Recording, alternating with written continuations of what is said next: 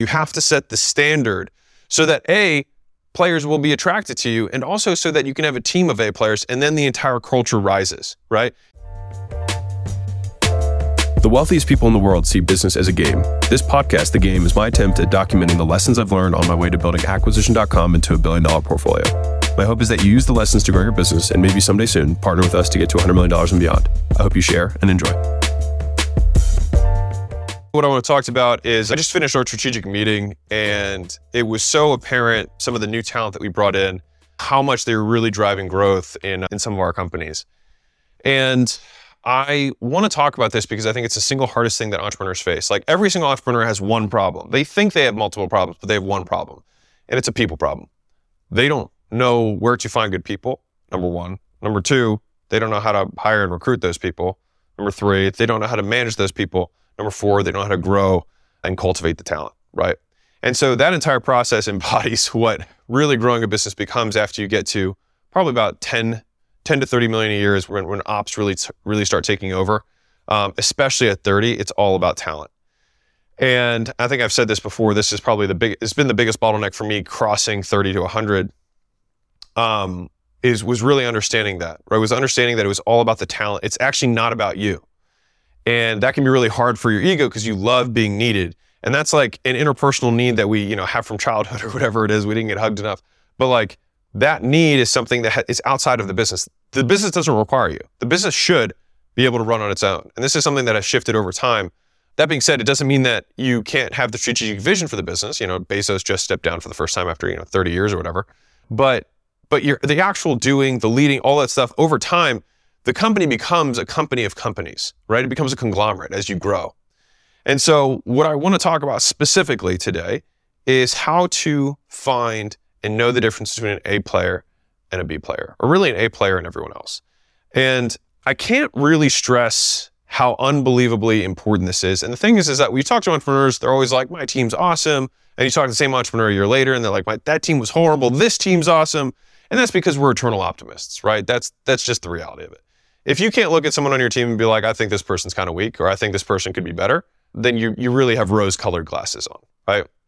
And that's the hard part. And I honestly, this wasn't real for me until I actually saw teammates of mine growing divisions of our companies without me, doing it in ways that I had never thought of. Once that happened, it became real for me. And I think there are these different steps in your entrepreneurial journey. I mean, the first one was when I remember the first person who did a sale for me, I cried. I remember I cried because I heard about it on the phone, and they're like, yeah, I sold 2 people today. And I had done every single sale for my business for like a year and a half. It was just no one could bring it in, right? And the answer is other people can bring it in. You're not special. But it wasn't real for me. And as soon as this girl did this, I was like, oh my God, like I don't have to literally make the money. Someone else can do this, and I can actually start running the business. And so it was a huge breakthrough. And there's obviously levels to this, right?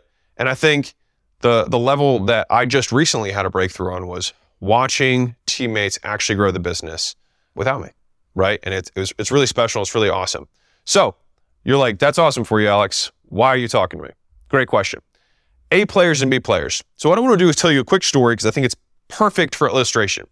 So we just recently promoted a brand manager, one of our companies, and she was given the task of like, hey, why don't you think about other revenue streams that we could possibly bring into the company?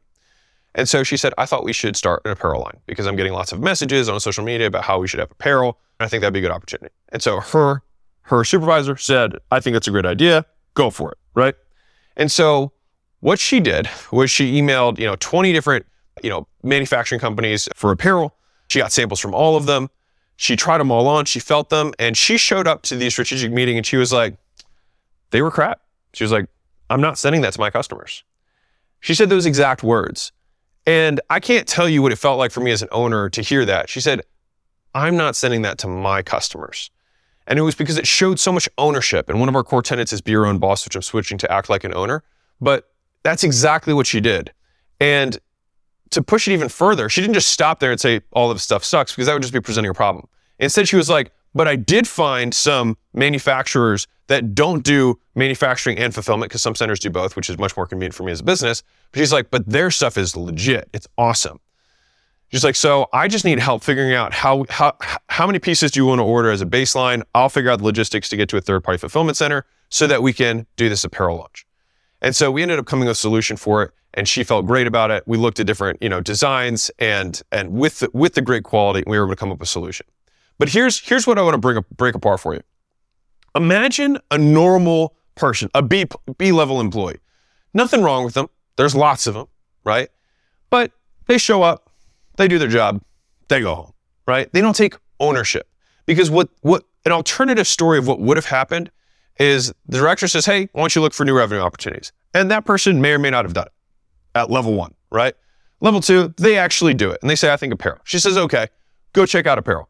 Now, what that person probably would have done was look at 3 companies from a Google search, maybe or maybe not even sample the product. Just look at the pricing and say, hey, I found an apparel company. We can print our logo on it. We can ship it out. That is what a B player would have done. And honestly, unless you have an A supervisor, the A supervisor probably would have let it go. And I'll tell you the difference. Real quick, guys, you guys already know that I don't run any ads on this and I don't sell anything. And so the only ask that I can ever have of you guys is that you help me spread the word so we can help more entrepreneurs make more money, feed their families, make better products, and have better experiences for their employees and customers. And the only way we do that is if you can rate and review and share this podcast. So the single thing that I ask you to do is you can just leave a review. It'll take you 10 seconds or one type of the thumb. It would mean the absolute world to me. And more importantly, it may change the world for someone else. The difference is, with the A scenario, you have a high quality product that people buy, enjoy, and buy again. And that massively increases the LTV of the customer. And on top of that, that brand manager cares deeply about the customers and their experience. And she's going to be thinking top of mind, how do I make this easier? How do I make this faster? How can I improve their experience, right? Whereas the B player, you already lost them at like, oh yeah, they don't like the t-shirts. I mean, what do they expect, right? I mean, like, they're $30 t-shirts. I mean, they're not going to be, X, Y, Z. And so that difference is the game. And finding people who think like that A player compared to people who think like the B player is the difference between companies that grow and companies that die, companies that barely compete and make it, and companies that thrive. And none of what I just described was earth-shattering. It was just a willingness to do more work and raising the bar. It was having a level of intolerance for anything but excellence. And it is my belief that within a company hierarchy, every person, the person who runs the division or the department or the company should always have the lowest amount of tolerance for anything but excellence, which means you should be intolerant of anything that is not amazing, right? And that trickles down. It gets diluted, right? At every level, it's diluted a little bit more, a little bit more, a little bit more. And if there comes a day where you see 2 people and you see a supervisor and you see someone underneath of that supervisor, and the person underneath has a lower tolerance for anything but excellence than the supervisor, those roles should reverse. The person who cares the most should be the one in charge. And so if there comes a day where someone cares more about my customers and the experience and the business that we have than I do, they should rightfully run the company, not me. And sometimes entrepreneurs get to that point. They have a CEO and they elect them because they're like, I think that you're better equipped for this and I think that you care more deeply. And that's okay, that happens, right? Phil Knight doesn't run Nike anymore. But, shoot, Jeff Bezos says it. And you obviously step down for other reasons and whatnot. But the big picture here is having a level of intolerance for what an A versus a B looks like starts with us. And the thing is whoever you hire, most people only hire people worse than them. And so if you're 1 level removed or 2 levels removed, dear God, imagine what's being hired on the front line, right? And so you have to carry this torch, you have to raise this bar, you have to set the standard so that A, players will be attracted to you, and also so that you can have a team of A players, and then the entire culture rises, right? If you've ever been on a winning team, on a championship team, you know the difference between the vibe, how people come to practice, how they play, the expectations of one another, right? The speed of response, the teamwork, all of that, that's culture. And that's only created through having the right players on the field, the right people on the bus, and kicking off the wrong people. And I'll end with this quote from the head of people for Chick-fil-A, which is a company I admire a lot. She said, a lot of companies want to compete against us in the championship, but the reality is they lost in the draft. And that one really resonated with me because, and I mean, I'm paraphrasing here. That might not even be her title, but that was what she said in general. And that really struck me because so many of us are always trying to develop, we're always trying to develop talent, always trying to do all these things, management styles, et cetera. But some people just come with batteries included. There are some people who are just winners, right? And you just need to get out of their way. And I think that it's worth the extra 5 interviews. It's worth the extra 20 interviews to find the A player, because once that person is in place, they will grow, right? They will grow whatever they touch. And this has been a deep lesson for me, which is what, people are like, it's all about people. And it is. It's just boring and unsexy for most entrepreneurs because we love the promotion, we love the sales, we love the marketing, we love all that stuff, right? We love the product, but the people is what runs it. And I think that this has been a deep lesson for me. And I hope if you look at your team right now, you don't think, oh, they're all amazing, right? Because the reality is they're probably not, right? And every single entrepreneur says that. I can tell you right now, some people that are weak on our team, right? But you have to be honest about it, and you have to think not just what are they doing, but what would I be doing in their position? What initiative would I be taking that they're not taking? What questions would I be asking that they are not asking? And ideally, you want someone who's asking questions that you haven't thought of.